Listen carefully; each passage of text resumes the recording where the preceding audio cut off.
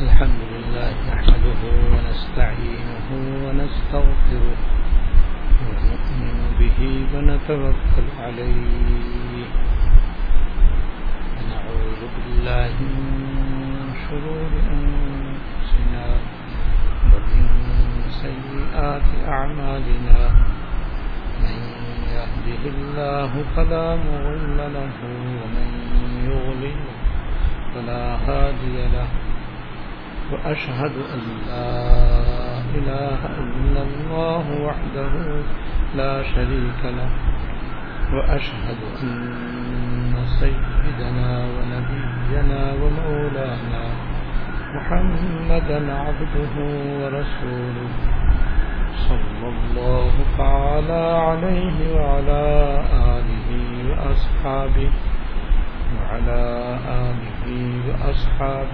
وبارك وسلم تسليما كثيرا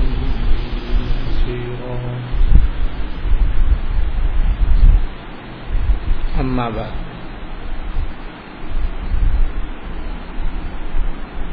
حیات المسلمین کی روح نمبر 17 میں حکیم الامت حضرت تھانوی رحمۃ اللہ علیہ نے حج اور عمرے کی فضیلت، اجر و ثواب، فوائد اور حج نہ کرنے پر وعیدوں کا ذکر فرمایا ہے۔ آج حج کے متعلق ایک تیسرے عمل کا ذکر فرماتے ہیں، اور وہ سرکار دو عالم صلی اللہ علیہ وسلم کے روضہ اطہر کی زیارت اور مدینہ طیبہ کی حاضری ہے۔ یہ دولت بھی اور یہ نعمت عظمی بھی عام طور پر ہر حاجی اور عمرہ کرنے والے کو نصیب ہوتی ہے۔ اللہ جل شانہ اپنے فضل و کرم سے بار بار ہم سب کو یہ نعمت عطا فرمائے۔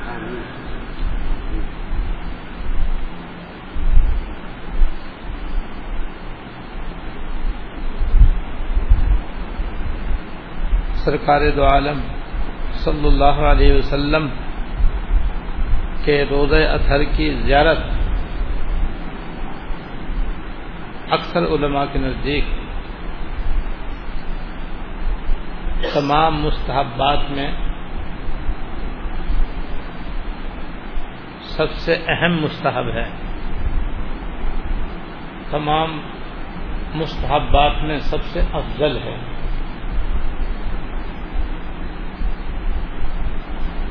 کیوں نہ ہو کہ یہ سرکار دو عالم صلی اللہ علیہ وسلم کے روضہ مبارک کی زیارت ایسی ہے جیسے کوئی حضور صلی اللہ علیہ وسلم کی حیات میں آپ کی زیارت کرے۔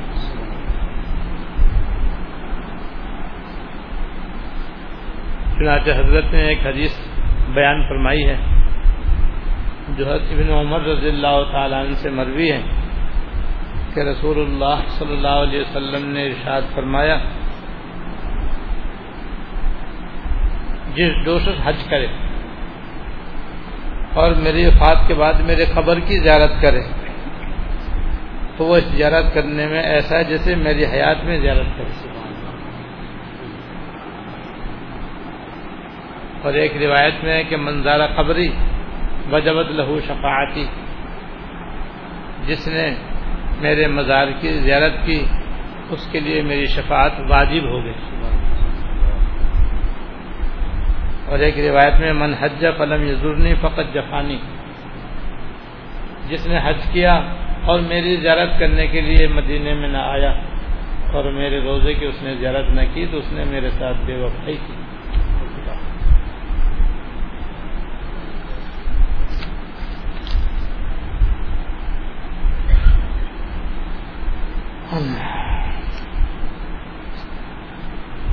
علماء نے یہ بھی لکھا ہے کہ جو شخص بھی حج سے پہلے یا حج کے بعد مدینہ منورہ کا سفر کرے تو اصل نیت رسول اللہ صلی اللہ علیہ وسلم کے روضہ اطہر کی زیارت کی نیت کرے.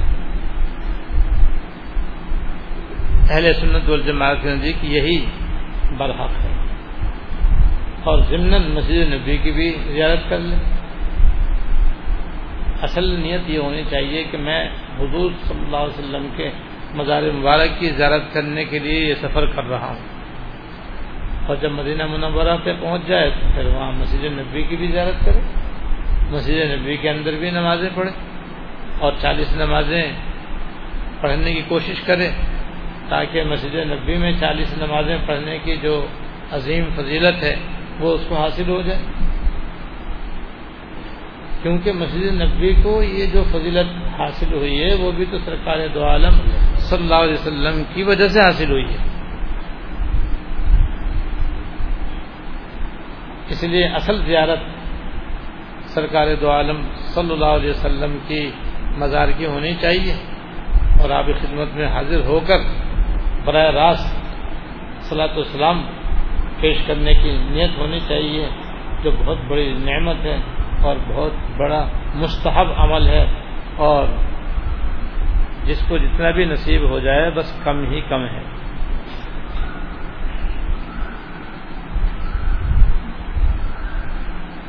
اور علماء نے یہ بھی لکھا ہے کہ جس جگہ حضور صلی اللہ علیہ وسلم آرام فرمائے وہ جگہ اس کائنات میں جس میں 7 آسمان بھی ہیں, 7 زمینیں ہیں, اور 7ویں آسمان پر عرش الہی ہے جس کی اللہ کے سوا کوئی انتہا نہیں جانتا.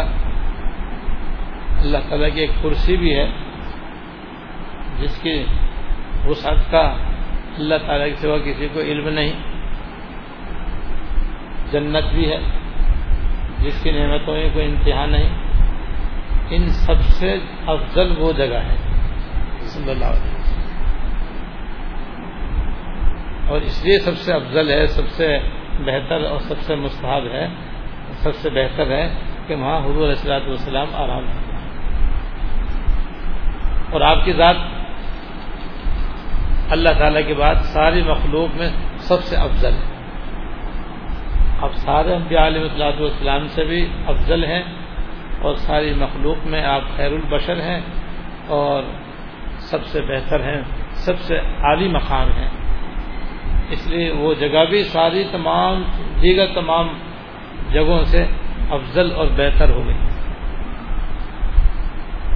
اور اہل سنت والجماعت کا یہ بھی عقیدہ ہے کہ سرکار دو عالم صلی اللہ علیہ وسلم کی مزار مبارک پر جو شخص خود حاضر ہو کر سلام پیش کرتا ہے, آپ اس کا سلام خود سنتے ہیں اور آپ اس کے سلام کا جواب بھی عطا فرماتے ہیں.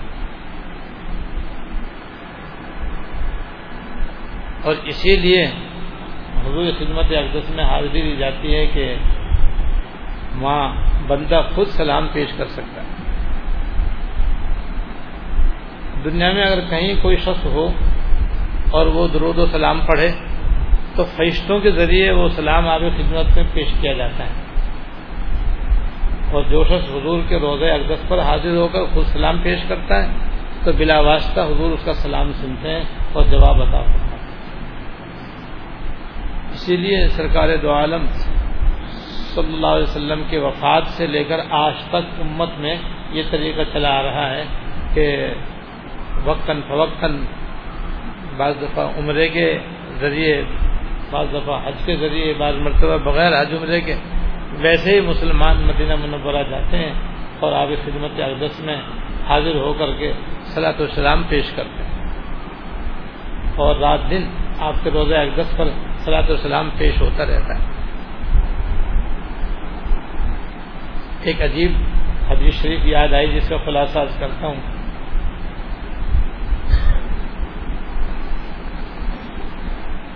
ایک روایت میں ہے کہ اللہ تعالیٰ نے 3 چیزیں ایسی بنائی ہیں جن کو اللہ تعالیٰ نے غیر معمولی طور پر سننے کی صلاحیت عطا فرمائی. 3 چیزیں اللہ پاک نے ایسی بنائی ہیں کہ ان میں غیر معمولی طور پر سننے کی طاقت اور قوت اللہ تعالیٰ نے پیدا فرمائی ہے. جس میں سے ایک تو جنت. جنت اللہ تعالیٰ کی مخلوق ہے اور فی الحال موجود ہے، اور وقتاً فوقتاً جنت کی نعمتوں کا تذکرہ آپ کے سامنے آتا رہتا ہے. قرآن کریم اور احادیث طیبہ اس کی تفصیلات سے بھری ہوئی ہیں. یہ سب برحق، لیکن اس کے ساتھ ساتھ اللہ تعالیٰ نے اس کے اندر سننے کی طاقت بھی رکھی، اور وہ اس طرح کہ کوئی شخص کہیں دنیا میں زمین پر ہو یا فضا میں ہو یا زمین کے نیچے ہو یا دریا میں ہو یا جنگل میں ہو یا شہر میں ہو، اکیلا ہو، سب کے سامنے ہو، کہیں بھی ہو، اور وہ اللہ تعالیٰ سے زبان سے یا دل میں دعا کرے کہ یا اللہ اپنے رحمت سے مجھے جنت عطا فرما، یا اللہ اپنے فضل و کرم سے مجھے جنت میں داخل فرما، یا اللہ میں جنت میں جانے کے لائق تو نہیں ہوں، اپنی رحمت سے عطا فرما. تو ادھر یہ بندہ جنت کی اللہ تعالیٰ سے بھیک مانگتا ہے اور دعا کرتا ہے، درخواست کرتا ہے، ادھر وہ جنت فوراً اس کی یہ آواز سن لیتی، جبکہ اس کے اور جنت کے درمیان ہزاروں کلومیٹر کا فاصلہ ہے، کیونکہ جنت جو ہے وہ 7ویں آسمان پر ہے، عرش کے نیچے. اب کہاں 7واں آسمان اور کہاں یہ زمین؟ زمین سے لے کر آسمان تک 500 سال کی مسافت کا فاصلہ ہے. پھر پہلے آسمان سے دوسرے آسمان تک 500 سال کی مسافت ہے. اسی طرح پھر دوسرے سے تیسرے، تیسرے سے چوتھے، چوتھے سے پانچویں، پانچویں سے چھٹے، چھٹے سے 7ویں آسمان تک 500 سال کی مسافت ہے. تو ہزاروں سال کی مسافت ہے یہاں سے جنت تک. اور یہاں بندہ اللہ تعالیٰ سے دعا مانگتا ہے اور وہ جنت فوراً اس کی آواز سن لیتی ہے اور اللہ تعالیٰ سے درخواست کرنے لگتی ہے، اور یہ درخواست کرتے ہیں کہ اللہ یہ بندہ آپ سے مجھے مانگ رہا ہے، اور آپ نے مجھے اپنے بندوں کو دینے کے لیے پیدا فرمایا، مجھے آپ خالی تو رکھیں گے نہیں، اپنے بندوں کو اس میں داخل فرمائیں گے. تو یہ جو آپ سے دعا مانگ رہا ہے اس کو بھی جنت عطا فرمائیں. اللہ تو جنت بھی اللہ تعالیٰ سے سفارش کرتی ہے اس شخص کے حق میں جو اللہ تعالیٰ سے جنت کا سوال کرتا ہے اور جنت کی دعا کرتا ہے. تو جنت بھی اللہ تعالیٰ سے درخواست کرتی ہے کہ اللہ اس کی دعا قبول فرما لیجیے اور اپنے رحمت سے اس کو جنت عطا فرما دیجیے. تو بندہ بھی دعا مانگتا ہے، جنت بھی اس کی سفارش کرتی ہے اور اس کی دعا کو وہ کہیں بھی وہ سن لیتی ہے. اب وہ کیسی غیر معمولی اس میں سننے کی صلاحیت. ہاں ہزاروں میل کا فاصلہ، کہاں بندے کی نہایت ہی ہلکی ہلکی خفیف سی آواز جس میں وہ اپنے رب سے جنت مانگتا ہے تو جنت سن لیتی ہے.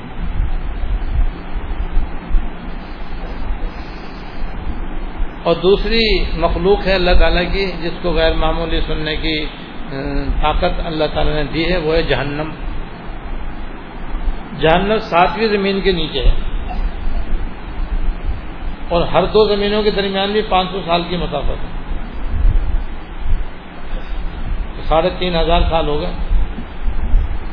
3,500 سال کی مسافت پہ ہے یہاں سے جہنم.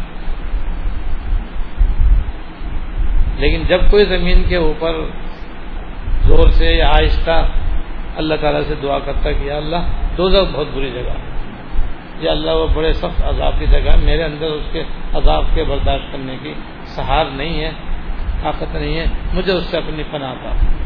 یا اللہ مجھے دوزخ سے آزاد فرما، دوزخ سے مجھ کو اپنی پناہ عطا فرما، مجھ کو میری اولاد و نسل کو دوزخ سے نجات عطا فرما، تو دوزخ فوراً سن لیتی اور سنتے ہی اللہ تعالیٰ سے دعا کرنے لگتی ہے، سفارش کرنے لگتی ہے کہ یا اللہ یہ بندہ مجھ سے بچنا چاہتا ہے،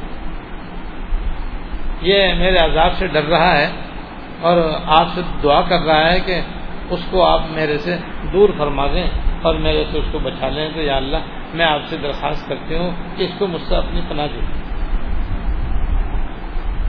اس بندے کو جو آپ سے پناہ مانگ رہا ہے آپ پناہ دے دیجیے اور میرے سے اس کو دور رکھیے گا۔ تو دوزخ بھی اللہ تعالیٰ سے دعا کرتی ہے، سفارش کرتی ہے۔ اور تیسری مخلوق اللہ تعالیٰ کی وہ ایک فرشتہ ہے جو اللہ جل شانہ نے سرکار دو عالم صلی اللہ علیہ وسلم کے روزے اقدس پر مقرر فرمایا ہوا ہے۔ وہ غیر معمولی قوت سماعت کا مالک ہے اور عجیب و غریب حافظے کا بھی مالک ہے۔ یہ سب اللہ تعالیٰ نے اس کو طاقتیں عطا فرمائی۔ ایک تو اس کو تمام انسانوں کے نام یاد ہیں،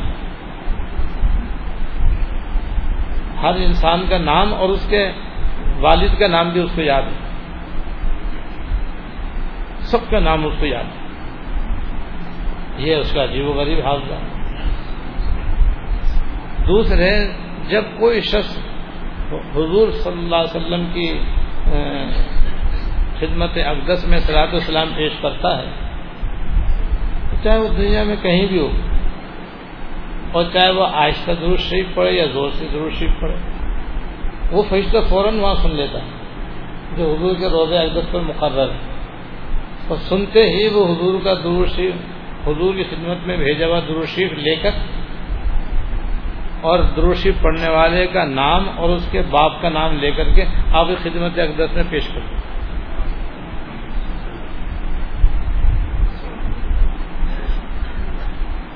یہ فرشتہ بھی عجیب ہے، اس کو اللہ پاک نے ایسی غیر معمولی سننے کی صلاحیت دی ہے کہ اس طرح سے بھی بذریعہ فرشتہ آپ کے امتی کا درود و سلام آپ کی خدمت میں پیش ہوتا ہے۔ عام روایت میں تو یہ ہے کہ فرشتے پوری دنیا میں گھومتے رہتے ہیں اور آتے جاتے رہتے ہیں، اور جو کوئی بھی درود شریف پڑھتا ہے اس کا وہ درود شریف لے کر کے حضور کی خدمت میں پہنچا دیتے ہیں۔ اور ایک روایت میں یہ بھی ہے جو میں نے آپ کے سامنے عرض کی۔ تو ایک امتی کو یہ بہت بڑی دولت نصیب ہوتی ہے اور بہت بڑی نعمت نصیب ہوتی ہے کہ جس سے بڑھ کر کوئی نعمت نہیں کہ وہ اپنے آقا سرکار دو جہاں رحمت للعالمین صلی اللہ علیہ وسلم کی خدمت اقدس میں خود حاضر ہو کر کے آپ کے دنیا سے تشریف لے جانے کے بعد بھی خود آپ کی خدمت میں حاضر ہو کر کے صلاۃ و سلام پیش کر سکتا ہے، اور جب پیش کرے گا تو حضور اس کے سلام کا جواب عطا فرمائے گا۔ اور پھر آپ کے برابر میں صدیق اکبر رضی اللہ تعالیٰ عنہ کا مزار مبارک ہے، ان کی خدمت میں سلام پیش کیا جاتا ہے۔ پھر ان کے برابر میں حضرت عمر رضی اللہ تعالیٰ عنہ کا مزار مبارک ہے، ان کی خدمت میں بھی سلام پیش کیا جاتا ہے۔ کتنی بڑی دولت ہے، کتنی بڑی سعادت ہے۔ تو یہی ایک سعادت ایسی کہ کوئی اور فضیلت مدینہ منورہ کی ہوتی یا نہ ہوتی، صرف یہی نعمت ہوتی تو یہ سب سے بالا ہے، سب سے اعلیٰ ہے، سب سے عرفہ ہے۔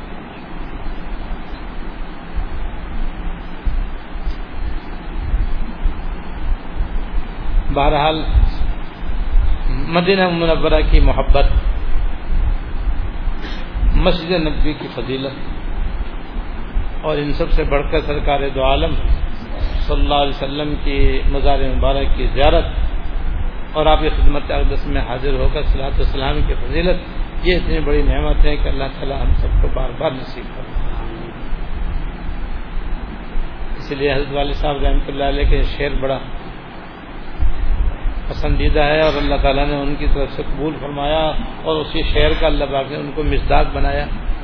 مدینے جاؤں پھر آؤں، مدینے پھر جاؤں، الہی عمر اسی میں تمام ہو۔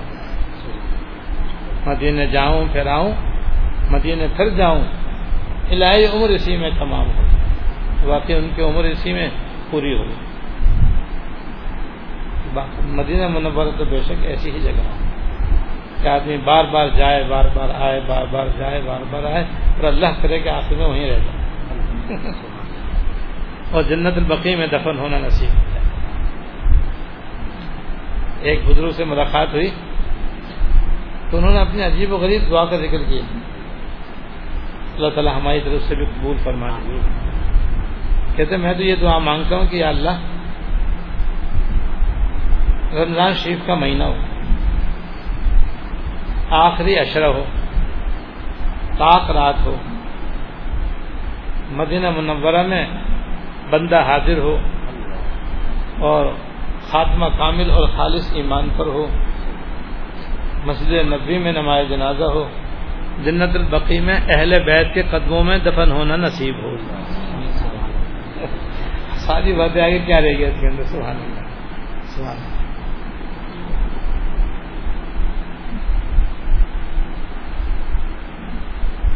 حضرت حکیم صاحب رحمۃ اللہ علیہ کا بھی ایک بہت پیارا شعر ہے. فرماتے ہیں دل تڑپتا ہے میرے سینے میں، دل تڑپتا ہے میرے سینے میں، ہائے پہنچوں کم مدینے میں. یہ بھی جینے میں کوئی جینا ہے جس کے دل نہ ہو مدینے میں. سبحان اللہ. دل تڑپتا ہے میرا سینے میں، ہائے پہنچوں کم مدینے میں. یہ بھی جینے میں کوئی جینا ہے جس کا دل نہ ہو مدینے میں. اور ایک شاعر نے تو اور بھی غضب کیا، بہت ہی اس نے حکمت کی بات اپنے شعر میں کہی کہ غم مصطفیٰ جس کے سینے میں ہے جہاں بھی رہے وہ مدینے میں ہے. اللہ غم مصطفیٰ جس کے سینے میں ہے جہاں بھی رہے وہ مدینے میں ہے. غم مصطفیٰ سے مراد ہے کہ جس کے دل میں اتباع سنت کی فکر ہے، آپ کی سنتوں پر چلنے، عمل کرنے اور جان دینے کی جس کے اندر صلاحیت ہے.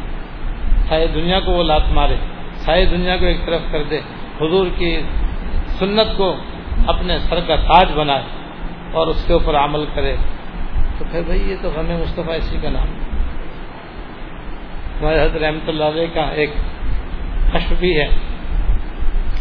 ہمارے حضرت رحمۃ اللہ علیہ جب مدینہ منورہ تشریف لے جاتے تھے تو کئی مرتبہ فرمایا کہ جب میں روزہ اقدس پر سلام پیش کرنے کے لیے حاضر ہوتا تھا تو میری ہمت نہیں ہوتی تھی کہ میں جالیوں کے سامنے کھڑے ہو کر کے آپ کی خدمت میں صلاۃ و سلام پیش کروں، اس لیے کہ میرے میں ہمت ہی نہیں ہوتی تھی کہ میرا چہرہ اس لائق نہیں کہ میں آپ کے سامنے جا کر کھڑا ہو سکوں.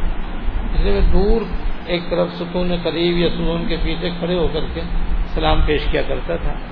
اور جو لوگ خوف و خطر آپ کے خواجہ شریف میں چلے جاتے ہیں، جالیوں کے سامنے جہاں 3 سوراخ ہیں، پہلے سوراخ حضور علیہ الصلوۃ والسلام کے چہرے انور کی نشاندہی کرتا ہے، وہاں جا کر صلاۃ و سلام پیش کرتے ہیں تو مجھے بڑا رشک آتا تھا کہ کتنے حوصلے مند ہیں اور کتنی ہمت والے ہیں کہ حضور کے سامنے جا کر کے یہ سلام پیش کر لیتے ہیں. ایک میں ہوں کہ میری ہمت ہی نہیں ہوتی کہ میں سامنے جا کر کے سلام پیش کروں، کس منہ سے پیش کروں. اس لیے میں دور ہی کھڑے ہو کر صلاۃ و سلام پیش کیا کرتا. تو ایک مرتبہ سلام اسی طرح میں پیش کر رہا تھا اور یہی کیفیت مجھ پر طاری تھی کہ ایسا محسوس ہوا جیسے کہ حضور علیہ الصلوۃ والسلام فرما رہے ہیں اور حضرت کا نام لے کر فرمایا کہ لوگوں سے کہہ دو کہ جو لوگ میری سنتوں پر عمل کرتے ہیں وہ میری جالیوں سے بھی اگر ہزاروں میل دور ہیں تب بھی وہ میری جالیوں سے زیادہ میرے قریب ہیں، اور جو میری سنتوں پر عمل نہیں کرتے، میری تعلیمات پر عمل نہیں کرتے، نہیں میری سنتوں پر عمل کرتے ہیں اور میرے نقش قدم پر چلتے ہیں، وہ ہزاروں میل دور ہونے کے باوجود بھی میری جالیوں سے زیادہ میرے قریب ہے. آپ کے نقش قدم پر چلنے والے کے لیے یہ فرمایا، اور جو سنتوں پر عمل نہیں کرتے ان کے بارے میں یہ کہ میری جالیوں پر آ کر کے بھی وہ مجھ سے ہزاروں میل دور ہے. تو غم مصطفیٰ اسی کا نام ہے کہ بس آدمی جہاں بھی ہو بس وہ حضور کی سنتوں پر چلنے والا ہو، شریعت کی پاسداری کرنے والا ہو، گناہوں سے اپنے آپ کو بچانے والا ہو، تو بھائی وہ پھر مدینے میں. اور واقعی اگر وہ سنتوں کو پامال کر رہا ہے اور سنتوں کو پیچھے چھوڑا ہوا ہے، رسومات و بدعات یا ناجائز خلاف شرع کاموں کے اندر خدا نخواستہ مبتلا ہے، تو مدینے جا کر کے بھی وہ مدینے سے باہر ہے، روزے پہ جا کر کے بھی وہ روزہ مبارک سے بہت دور ہے۔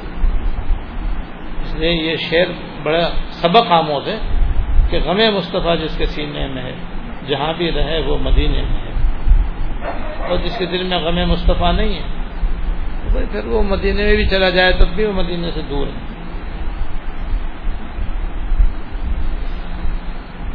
بہرحال روزہ اطہر کے بارے میں حضرت نے لکھا ہے کہ حج کے متعلق ایک تیسرا عمل اور بھی ہے، یعنی رسول اللہ صلی اللہ علیہ وسلم کے روزہ اطہر کی زیارت، جو اکثر علماء کے نزدیک مستحب ہے۔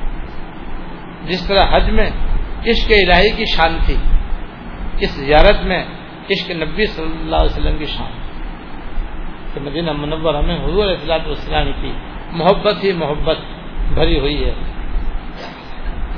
ایک شعر یاد آیا، محبت محبت محبت محبت، مدینہ مدینہ مدینہ مدینہ محبت محبت محبت محبت، مدینہ مدینہ مدینہ مدینہ۔ جس طرح حج سے عشق الہی میں ترقی ہوتی ہے، مدینہ منورہ کی زیارت سے رسول اللہ صلی اللہ علیہ وسلم کے عشق میں ترقی ہوتی ہے۔ جس کے دل میں اللہ اس کے رسول کا عشق ہوگا وہ دین میں کتنا مضبوط ہوگا، اس شان عاشقانہ کا پتہ اس حدیث سے چلتا ہے۔ یعنی حضور کی محبت بھی دراصل اللہ تعالیٰ کی محبت ہے، اس کو بھی سمجھ لینا چاہیے۔ حضور صلی اللہ علیہ وسلم کی محبت بھی دراصل اللہ تعالیٰ کی محبت ہے، کیونکہ اللہ تعالیٰ نے حضور کی محبت کا حکم دیا ہے، تو اللہ تعالیٰ جس چیز کا حکم دیں گے بس وہ اللہ تعالیٰ کی محبت ہوگی۔ ان کنتم تحبون اللہ فاتبعونی یحببکم اللہ، اگر تم اللہ تعالیٰ سے محبت کرتے ہو تو میری تابع داری کرو، اللہ تعالیٰ تم سے ہی محبت کریں گے۔ حضور کی اتباع پر اللہ تعالیٰ کی محبت موقوف ہے، تو آپ کی محبت بھی دراصل اللہ تعالیٰ کی محبت ہے، کیونکہ آپ کی محبت اللہ تعالیٰ کی محبت کا ذریعہ ہے۔ ایسے اللہ والوں کی محبت بھی اللہ تعالیٰ کی محبت کا ذریعہ ہے، اس لیے اللہ والوں کی محبت بھی مطلوب اور محمود ہے۔ اس کے بعد یہ حدیث ذکر کی جو بھی میں نے آپ کو سنائی کہ حضرت ابن عمر رضی اللہ تعالیٰ عنہ سے روایت ہے کہ رسول اللہ صلی اللہ علیہ وسلم نے ارشاد فرمایا، جو شخص حج کرے اور میری وفات کے بعد میرے قبر کی زیارت کرے وہ ایسا جیسے میری حیات میں میری زیارت کرے۔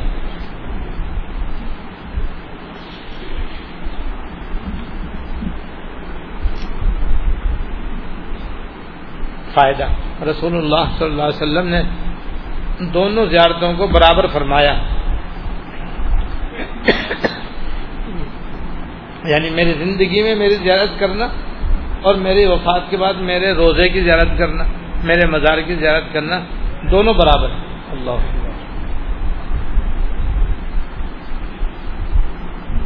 لہذا جب کسی بات کی یہاں پر کوئی تخصیص نہیں ہے تو یہ زیارت ہر اثر میں اس زیارت کے برابر ہوگی، یعنی جو آپ کی زندگی میں زیارت کا اثر اور فائدہ تھا وہی آپ کے بعد آپ کے مزار مبارک کی زیارت کا اثر اور فائدہ ہوگا۔ ظاہر ہے کہ آپ کے حیات طیبہ میں آپ صلی اللہ علیہ وسلم کی زیارت سے قلب میں آپ کا عشق کس قدر پیدا ہوتا ہے۔ آپ کی زندگی میں آپ کی زیارت سے جو آپ کی محبت پیدا ہوتی تھی وہ تو بے حد ہے، اور ایسی ہے کہ اس نے صحابہ کرام کو صحابی بنا دیا۔ بس آپ کے بعد بھی آپ کے مزار کی زیارت کرنے والا اگرچہ صحابی تو نہیں ہوگا لیکن حضور کی روضہ اقدس کی زیارت کی وجہ سے اس کے دل میں ضرور حضور کی محبت اور عشق کا داعیہ پیدا ہوگا۔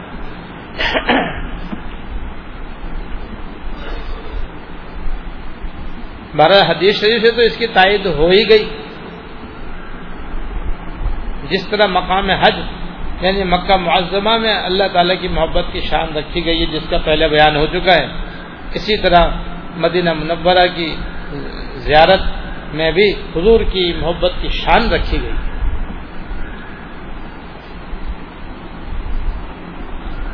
حضور کے حیات طیبہ کے اندر بھی بعض صحابہ کرام کو اس قدر آپ کی محبت ہوتی تھی اور ایسے آپ کے دل میں ان کی محبت ہوتی تھی کہ بعض مرتبہ رات کو ان کی آنکھ کھل جاتی تھی تو بے چین رہتے تھے کہ نیند نہیں آتی تھی کہ جب تک حضور کی زیارت نہ کر لیں. پھر جب دن گزرتا دن نکلتا اور پھر وہ آپ کی خدمت میں حاضر ہوتے آپ کی زیارت کرتے تب ان کو تسلی ہوتی. اور کتنے حضور سے سچی محبت کرنے والوں کے واقعات ہیں جو حضور کی وفات کے بعد آپ کی امت میں پیدا ہوئے. ان میں سے ایک عاشق کا واقعہ یاد آیا.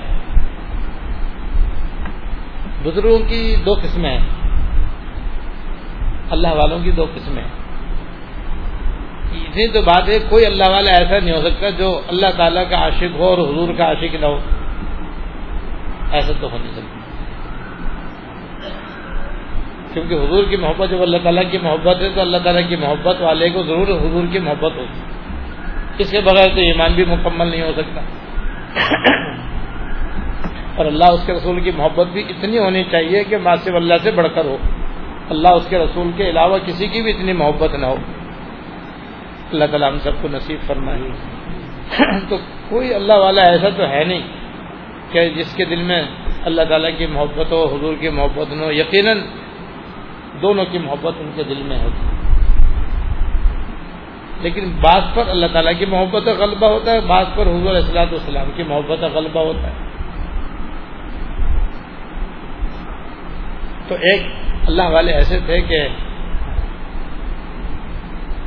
ان کے دل میں حضور علیہ الصلوۃ والسلام کا عشق اور آپ کی محبت بھری ہوئی تھی. اچھا, پھر اللہ والوں کی پھر دو قسمیں اور بھی.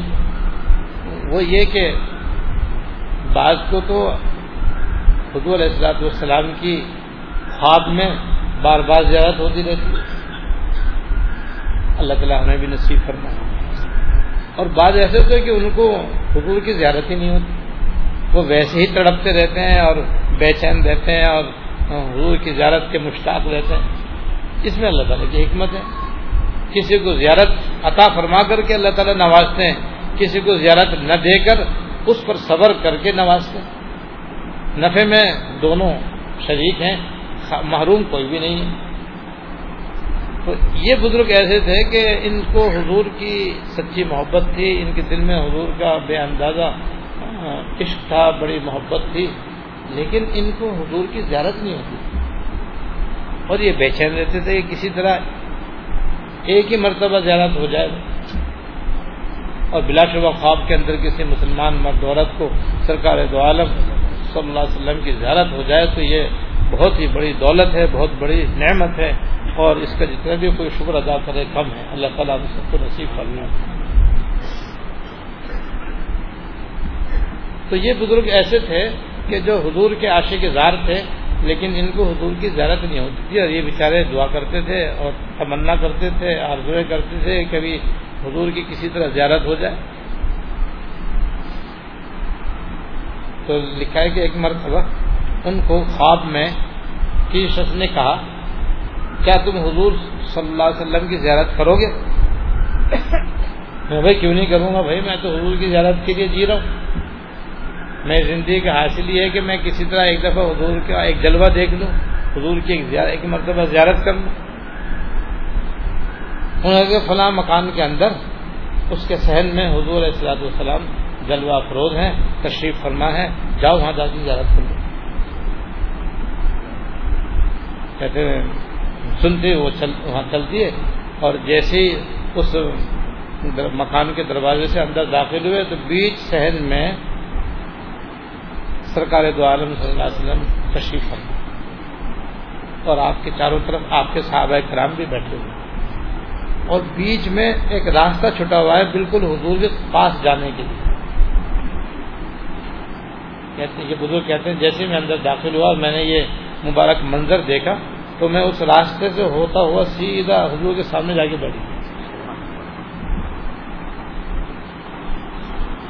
اور سلام عرض کر کے میں آپ کی خدمت میں بیٹھ گیا اور آپ کی زیارت کرنے لگا.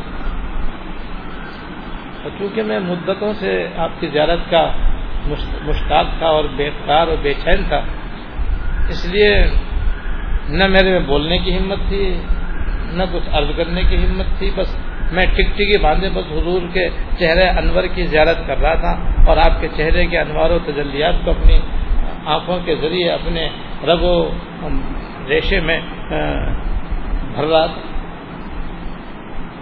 دیر تک بس میں حضور کو ٹکٹکی باندھے دیکھتا رہا اور حضور بھی مجھے دیکھ کر تعجب فرما رہے کہ یہ کیسا عاشق ہے کہ پلک بھی نہیں جھپک رہا۔ جب میں نے خوب اچھی طرح جی بھر کے آپ کی زیارت کر لی تو میں نے حضور سے ایک درخواست کی کہ حضور میری ایک درخواست ہے، آپ دعا فرما دیجیے میرے لیے۔ آپ نے بتاؤ کیا دعا؟ کیا حضور یہ جو اللہ پاک نے مجھے آنکھیں دی ہیں، آپ اللہ تعالیٰ دعا کر دیجیے کہ مجھے آنکھیں واپس لے، کیونکہ یہ میں نے اپنی آنکھیں آپ کی زیارت کے لیے رکھی ہوئی تھی۔ یہ تمنا تھی کہ زندگی میں ایک مرتبہ آپ کا جلوہ دیکھ لوں اور آپ کی زیارت سے مالا مال ہو جاؤں، بس پھر اور کسی چیز کو دیکھنا نہیں ہے۔ جب آپ کو دیکھ لیا تو سب کچھ دیکھ لیا، اب آپ کسی چیز کو دیکھنے کی مجھے ضرورت ہی نہیں ہے۔ اب میں نہیں چاہتا کہ جن آنکھوں سے میں نے آپ کو دیکھا ہے آپ کے بعد کسی اور کو دیکھوں۔ یا دعا فرما دیجیے کہ اللہ پاک مجھ سے میری آنکھیں واپس لے۔ وہ کچھ انہوں نے ایسے دل کی گہرائی سے حضور کی محبت میں بےتاب ہو کر یہ درخواست کی کہ آپ نے بھی اپنے دستے مبارک اٹھا دی اور اللہ تعالیٰ سے عرض کیا، یا اللہ یہ عاشق جو مانگ رہا ہے عطا فرما دیجیے۔ اور آپ کی دعا تو آپ جانتے ہیں مقبول ہی۔ تو آپ نے جب دعا فرما دی تو لکھا ہے کہ جب یہ بزرگ سویرے اٹھے تو نابینا ہو چکے۔ محبت کی بھی دیکھو کتنا بڑا مقام اللہ نے ان کو عطا فرمایا کہ اپنی آنکھیں صرف اس لیے رکھی ہوئی تھی کہ ایک نظر حضور کو دیکھ لوں، اور جب دیکھ لیا تو بس درخواست کرتے کہ حضور کو سب دعا کر دیجیے کہ اب یہ آنکھیں آپ کسی و کسی اور کو نہ دیں۔ ہمارے حضرت رحمۃ اللہ علیہ کے بڑے صاحبزادے حضرت مولانا محمد ذکی کیفی رحمۃ اللہ علیہ نے اس واقعے کے سلسلے میں ایک شعر بڑا پیارا تھا۔ وہ یہ واقعی بہت ہی محبت سے سنایا کرتے تھے اور پھر وہ شعر بھی سناتے تھے۔ وہ شعر یہ، چھین لے مجھ سے نظر اے جلوائے خوشرو اے دوست، چھین لے مجھ سے نظر اے جلوائے خوشرو اے دوست، میں کوئی محفل نہ دیکھوں اب تیری محفل کے پاس۔ چھین لے مجھ سے نظر اے جلوائے خوشرو اے دوست، میں کوئی محفل نہ دیکھوں اب تیری محفل کے پاس۔ ایسے ایسے عاشق سبحان۔ ایک ہندوستان میں شیخ عبدالحق محدث دہلوی رحمۃ اللہ علیہ مشہور بزرگ ہیں اور ہندوستان میں سب سے پہلے حدیث شریف کے پھیلانے والے ہیں۔ ان کا واقعہ ہے، پہلے زمانے میں عام بزرگوں کا یہ بھی ایک طریقہ ہوتا تھا کہ وہ 40 سال کی عمر تک تو علوم شریعہ پڑھتے اور پڑھاتے تھے، حدیث و تفسیر کا درس دیتے تھے اور مشغول رہتے تھے، لیکن جب ان کی عمر 40 سال سے زیادہ ہو جاتی تو پھر وہ پڑھنا پڑھانا چھوڑ کر اپنے وطن سے ہجرت کر کے مدینہ منورہ آ جاتے، حج کرتے عمرہ کرتے اور پھر مدینہ منورہ میں ٹھہر جاتے تھے تاکہ یہاں عبادت کرتے رہیں اور عبادت کرتے کرتے کرتے کرتے یہیں موت آ جائے اور پھر جنت البقیع میں دفن، بس ان کا یہ طریقہ ہوتا۔ تو بہت سارے ہمارے اپنے اکابر میں سے الحمدللہ جنت البقیع میں آرام فرمائے۔ تو شیخ عبدالحق محدث دہلوی رحمۃ اللہ علیہ جہاں تھے وہاں سے فارغ ہو کر کے آپ ہجرت کر کے مدینہ منورہ تشریف لے گئے اور وہیں پر اپنے اسی مقصد سے آپ نے وہاں قیام فرما لیا کہ بس اب یہاں عبادت کرنی ہے اور یہیں پہ مرنا ہے اور یہیں جنت البقیع میں دفن ہونا ہے، اور جنت البقیع میں دفن ہونے کی جو فضیلت ہے جو آگے آنے والی ہے وہ ہمیں حاصل ہو۔ تو مدینہ منورہ میں حضرت شیخ عبدالحق محدث دہلوی رحمۃ اللہ علیہ کو خواب میں حضور صلی اللہ علیہ وسلم کی زیارت، اور آپ نے فرمایا کہ عبدالحق تم ہماری حدیث ہندوستان میں نہیں پھیلاتے اور ہندوستان میں ہماری حدیث نہیں پہنچاتے۔ اس زمانے میں ہندوستان کے اندر حدیث برائے نام پڑھائی جاتی تھی، بس نام کی کتاب تھی مشکات شریف، بس وہ عالم بننے کے لیے کافی ہوتی، اور عالم کے لیے بس وہ کتاب پڑھی جاتی تھی، پڑھائی جاتی تھی. یہ جو دور حدیث کی کتاب ہے یہ باقاعدہ نہیں پڑھائی جاتی تھی. تو اس لیے آپ نے ان سے فرمایا کہ بھائی تم ہندوستان میری حدیث نہیں پڑھاتے، نہیں پھیلاتے. کہ حضور آپ کا حکم سراخوں پر، لیکن آپ کو معلوم ہے میں کس نیت سے مدینہ منورہ میں آیا ہوا ہوں اور آپ کے قدموں میں پڑا ہوا ہوں. آپ نے فرمایا نہیں، تم وہاں جاؤ اور وہاں جا کر کے میری حدیث پھیلاؤ، اور تم کو وہاں ہندوستان میں روزانہ رات کو میری زیارت ہو جائے گی. شیخ سن کر خوش ہو گئے کہ اور کیا چاہیے کوئی. اور یہ وہاں سے دوبارہ مدینہ منورہ سے دہلی آ گئے، اور پھر وہاں آ کر کے انہوں نے باقاعدہ یہ حدیث شریف کی کتابوں کا درس دینا شروع کیا، اور پھر دیکھتے دیکھتے مختلف مراحل سے گزر کر کے پھر پورے ہندوستان میں، بنگلہ دیش میں، پاکستان میں یہ دور حدیث کی کتابیں جو سراسر احادیثی کتابیں ہیں ان کے پڑھنے پڑھانے کا رواج ہو گیا. تو یہ ان کا واقعہ ہے. کہتے ہیں ان کا ایک معمول تھا، حضرت شیخ کا ایک معمول تھا کہ جب کوئی دہلی میں کوئی بزرگ آتا اور حضرت کو پتہ چلتا تو حضرت اپنے شاگردوں کے ساتھ ان کی زیارت کرنے کے لیے جایا کرتے، کیونکہ بزرگوں سے ملنا بھی اللہ تعالیٰ سے ملنے کا ذریعہ ہے. ان سے ملنے کی ہے یہی ایک راہ، ان سے ملنے کی ہے یہی ایک راہ، ملنے والوں سے راہ پیدا کی. ان سے ملنے کی ہے یہی ایک راہ، ملنے والوں سے راہ پیدا کی. تو ایک دفعہ حضرت شیخ عبدالحق محدث دہلوی رحمۃ اللہ علیہ کو پتہ چلا کہ دہلی کے باہر کوئی بزرگ آئے ہوئے ہیں، اور یہ خبر کسی نے غلط دی. لیکن حضرت کو بڑا جب پتہ چلا کہ بزرگ آئے تو معمول کے مطابق آپ فجر کے بعد اپنے شاگردوں کو لے کر ان کی زیارت کے لیے باہر تشریف لے گئے. وہ دہلی کے باہر ایک جھونپڑے میں تھے. یہ لوگ جب وہاں پہنچے تو منظر ہی دوسرا. ان کے شاگرد اور چیلے چھاٹے وہ بھنگ گھوٹ رہے. یہ گئے پوچھا ہے کوئی وہ یہاں پہ کوئی صاحب بزرگ وغیرہ آئے ہوئے؟ ہاں آئے ہوئے. کہاں ہے بھائی؟ وہ جھونپڑے کے اندر. حضرت وہاں اندر گئے تو دیکھا تو لنڈرنگ آدمی بیٹھا ہوا ہے، داڑھی منڈی بھی ہے، بڑی بڑی مونچھیں ہیں، اور بجائے بزرگ کے عجیب و غریب آدمی بیٹھا ہوا. جیسے اس نے دیکھا تو اس نے کہا کہ آ جائیے اب تشریف لائیے. اب واپس بھی ہونا مشکل، جب اس نے بلا لیا تو اب بیٹھنا. تو حضرت وہاں بیٹھ گئے، اور بیٹھنے کے بعد اس نے کہا اپنے شاگردوں سے کہا کہ بھائی لاؤ بھائی ایک بھنگ کا پیالہ ان کے لیے بھی لے کے آؤ. وہ لائے اور کلو مسکرین حرام، کلو مسکرین حرام. انہوں نے حدیث پڑھی کہ حضور علیہ الصلوۃ والسلام کا ارشاد ہے کہ ہر نشہ آور چیز حرام ہے. یہ میں کیسے پی سکتا ہوں؟ میں تو نہیں پی سکتا، حرام نہیں ہے. اسے پی لو ورنہ پچھتاؤ گے، پیو ورنہ پچھتاؤ گے. کچھ بھی ہو میں تو نہیں پی سکتا. تو حضور نے اس کو ناجائز کہا ہے، حرام کہا ہے، میں کیسے پی سکتا ہوں؟ اور پھر بس بغیر پیے اپنے شاگردوں کو لے کر کے وہاں سے اٹھے اور پھر وہاں سے واپس ہو گئے. لاہور پڑھتے ہوئے آئے کہ کس نے ایسی غلط خبر دے دی. یہ تو ہولی موالی آدمی ہے، شرابی کبابی آدمی ہے، کس نے کہہ دیا کہ یہ کوئی بزرگ آدمی ہے، خامخواہ ہمیں غلط خبر دی. واپس آ گئے. دن گزرا، رات آئی. اب رات میں نیند میں جس وقت حضور کی زیارت ہوتی تھی وہ ایک مکان میں ہوا کرتی تھی زیارت، ایک بہت بڑی حویلی کے اندر صحن میں حضور تشریف فرما ہوتے تھے، اور شاہ صاحب ان کی اس دروازے سے ہو کر اندر جاتے اور حضور کی زیارت سے مشرف ہوتے تھے. اس رات جب وہ زیارت کرنے کے لیے وہاں حویلی کے پاس گئے تو دروازے پر یہی نشہ پینے والا، نشہ کرنے والا اپنا لٹ لیے کھڑا ہوا. اور جیسے حضرت گئے اس نے راستہ روک لیا اور کہا کہ میں نے نہیں کہا تھا کہ یا تو بھنگ کا پیالہ پی لو ورنہ پچھتانا پڑے گا. آپ جا کے دیکھو کیسے جاؤ گے اندر، میں تمہیں ہرگز اندر نہیں جانے دوں گا. وہ حضرت پریشان ہوئے، لیکن اس نے راستہ روک لی، جس کے نتیجے میں آپ اندر نہیں جا سکے، واپس آ گئے۔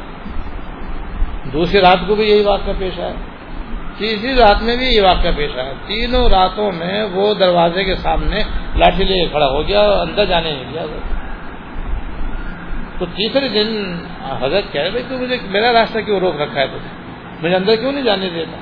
وہ کہتے بس میں نہیں جانے دوں گا، میں نے نہیں کہا تھا کہ یا تو بھنگ کا پیالہ پی لو ورنہ پچھتاؤ گے۔ تو میری ان کے ساتھ میری یہ گفتگو ہو رہی تھی کہ یہ حضور علیہ الصلوۃ والسلام نے اندر میری آواز سن لی اور فرمایا عبدالحق کیا بات ہے، تم 3 دن سے کیوں نہیں اندر آ رہے؟ تو میں نے کہا حضور یہ ایک آدمی دروازے پہ کھڑا ہوا ہے، اس نے زبردستی میرا راستہ روکا ہوا ہے اور یہ مجھے آپ کی خدمت میں آنے نہیں دے رہا۔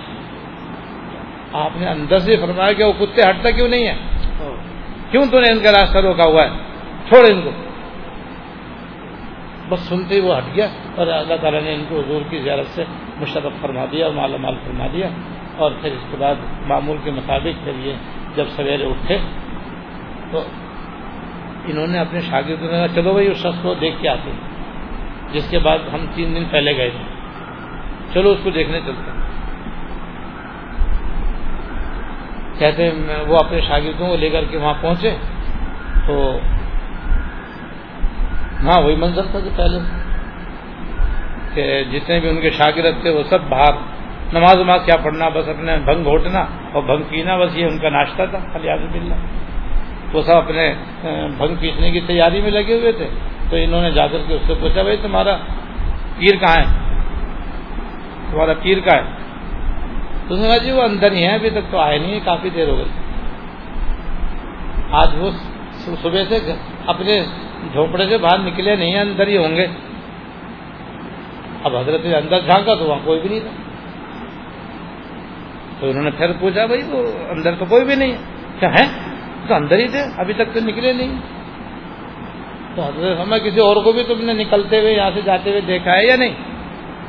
کہاں ایک کالا کتا یہاں سے نکل کے گیا۔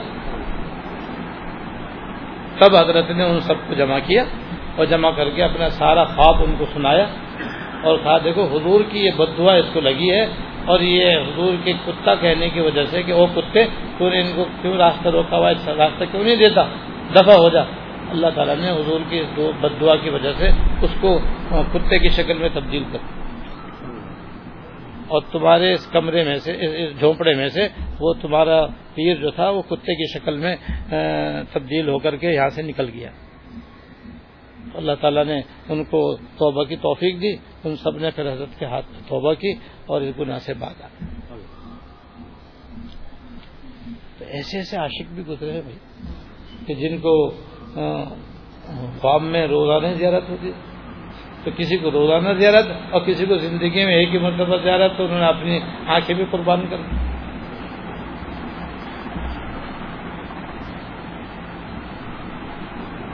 اللہ ایک شخص کا بڑا پیارا شعر ہے، میں مریض مصطفیٰ ہوں مجھے چھیڑو نہ اے لوگو، میں مریض مصطفیٰ ہوں مجھے چھیڑو نہ اے لوگو، میری زندگی جو چاہو مجھے لے چلو حبیب، میری آرزو یہی ہے میری جستجو یہی ہے، میری آرزو یہی ہے میری جستجو یہی ہے، مجھے موت بھی جو آئے وہ سامنے مدید۔ سبحان اللہ۔ علامہ اقبال رحمۃ اللہ علیہ کو، علامہ اقبال مرحوم کو بھی حضور سے بڑا گہرا تعلق تھا اور بڑی محبت تھی۔ ان کا فارسی کا ایک رباعی قابل قدر،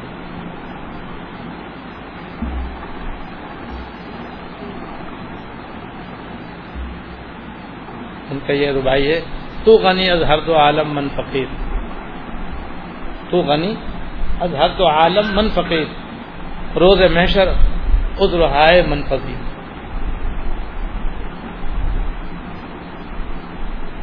یا اللہ آپ تو غنی اور بے نیاز ہیں، ہم فقیر محتاج اور مسکین۔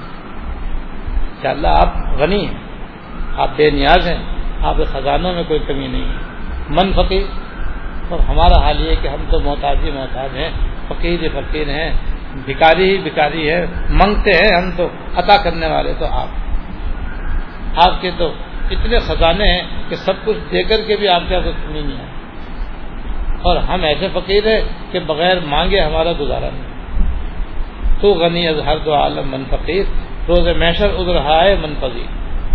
لہٰذا آپ کی بارگاہ میں یہ عرض ہے کہ ہم سے جو دنیا کے اندر غلطیاں ہو جائیں، گناہ ہو جائیں، خطائیں ہو جائیں، کوتاہیاں ہو جائیں، تو قیامت کے دن آپ ہماری معذرت قبول فرما لیں اور ہماری معافی آپ قبول فرما لینا، درگزر فرما دینا۔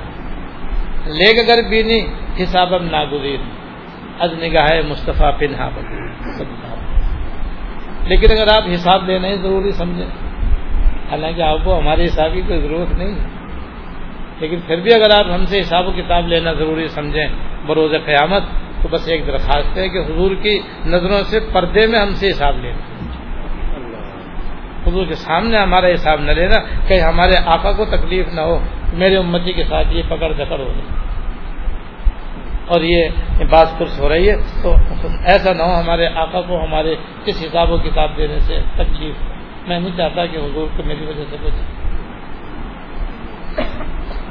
تو غنی از ہر دو عالم من فقیر، روز محشر ادھر ہائے من پذیر۔ لیک اگر بینی حسابم ناگزیر، از نگاہ مصطفیٰ پنہا بدیر۔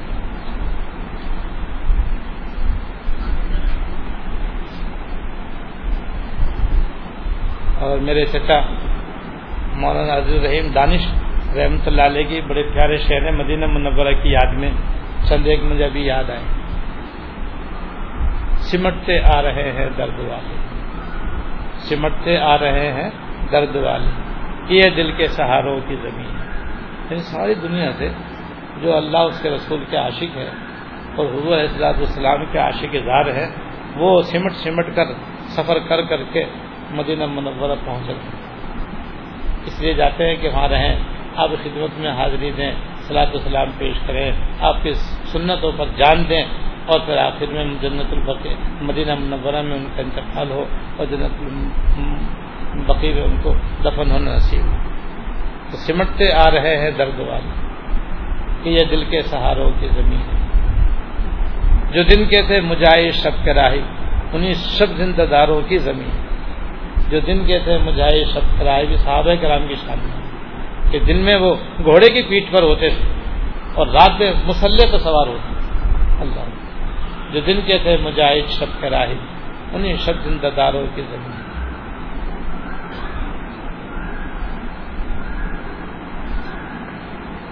تجلی گاہ انوار رسالت اور اس کے ماہ پاروں کی زمین، تجلی گاہ انوار رسالت اور اس کے ماہ پاروں کی زمین ہے۔ یہیں ٹھہرو کہاں جاؤ گے دانش، یہ رحمت کے نظاروں کی زمین ہے۔ سبحان اللہ۔ اس لیے حضرت فرماتے ہیں کہ روزہ اطہر کی زیارت سے عشق نبوی میں ترقی کا اثر کھلم کھلا آنکھوں سے نظر آتا ہے۔ جس طرح مقام حج یعنی مکہ معظمہ میں اللہ تعالیٰ نے محبت کی شان رکھی ہے، جس کا بیان پہلے ہو چکا ہے، اسی طرح رسول اللہ صلی اللہ علیہ وسلم کے شہر کی محبت بھی اللہ پاک نے ایسی ہی رکھی ہے۔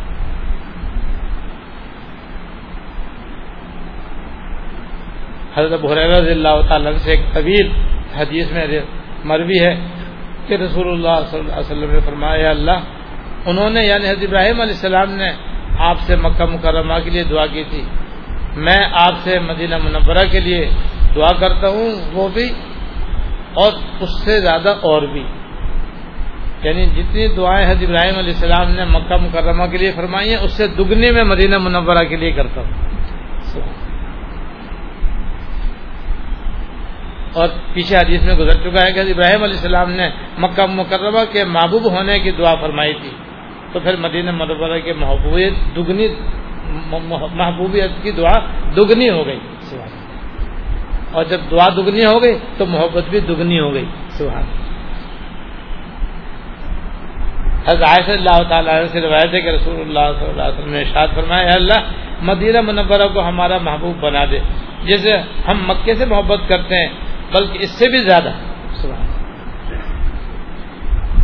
حضرت انس رضی اللہ تعالیٰ عنہ فرماتے ہیں کہ رسول اللہ صلی اللہ علیہ وسلم جب سفر سے واپس تشریف لاتے اور مدینہ منورہ کی دیواروں کو دیکھتے تو مدینے سے محبت کی وجہ سے اپنی سواری کو تیز کر دیا کرتے صلی اللہ علیہ وسلم۔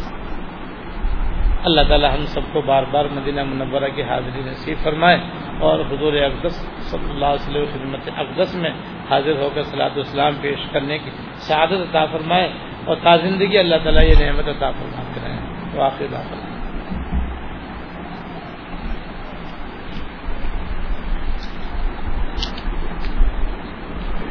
اللهم لك الحمد لا نحصي ثناء عليك أنت كما أثنيت على نفسك اللهم لك الحمد لا نحصي ثناء عليك أنت كما أثنيت على نفسك اللهم صل على سيدنا ومولانا محمد وعلى آل سيدنا ومولانا محمد وبارك وسلم ربنا ظلمنا أنفسنا وإن لم تغفر لنا وترحمنا لنكونن من الخاسرين ربنا ظلمنا أنفسنا وإن لم تغفر لنا وترحمنا لنكونن من الخاسرين ربنا هب لنا من أزواجنا وذرياتنا قرة أعين واجعلنا للمتقين إماما اللهم اغفر لنا وارحمنا وعافنا واعف عنا اللهم اغفر لنا وارحمنا وعافنا واعف عنا اللهم وفقنا لما تحب وترضى من القول والعمل والفعل والنية والهدي إنك على كل شيء قدير یا ارحم الراحمین یا رب العالمین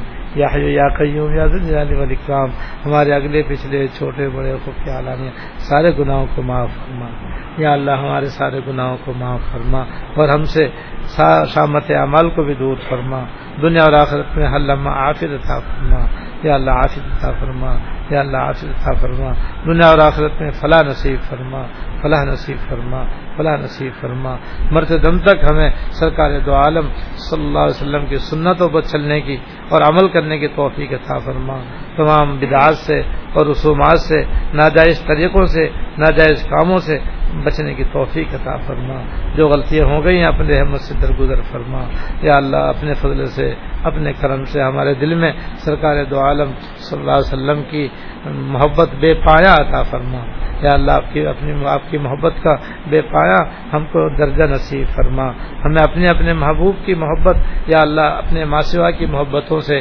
زیادہ عطا فرما اور اپنے اور اپنے محبوب کی محبت اپنے ماسوا کی محبتوں پر غالب فرما یا اللہ غالب فرما اتباع سنت کی توفیق عطا فرما اتباع شریعت کی توفیق عطا فرما ہمارے چھوٹے بڑے اگلے پچھلے سارے گناہوں کو معاف فرما جتنے حضرات اور حاضرات یہ بیان سنیں ان کی بھی سب نیک مرادیں اور نیک دعائیں قبول فرما سب کی نیک مرادیں سب کی نیک دعائیں قبول فرما اور ہم سب کو یا اللہ بار بار حج کے عمرہ کرنے کی حج کرنے کی عمرہ کرنے کی اور حرمین شریفین کے حاضر ہونے کی سعادت عطا فرما یا اللہ بار بار ہم کو مقبول حاضری آسانی کے ساتھ عطا فرما اور وہاں کے برکات سے انوار و تجلیات سے فضائل سے بالا مال فرما بالخصوص مدینہ منورہ میں یا اللہ ہم سب کو حاضری عطا فرما اور وہیں پر ہمارا خاتمہ کامل و خالص ایمان پر ہو اور یا اللہ جنت البقیع میں اہل بیت قدموں میں نصیب ہونا نصیب فرما اہل بیت قدموں میں یا اللہ دفن ہونا نصیب فرما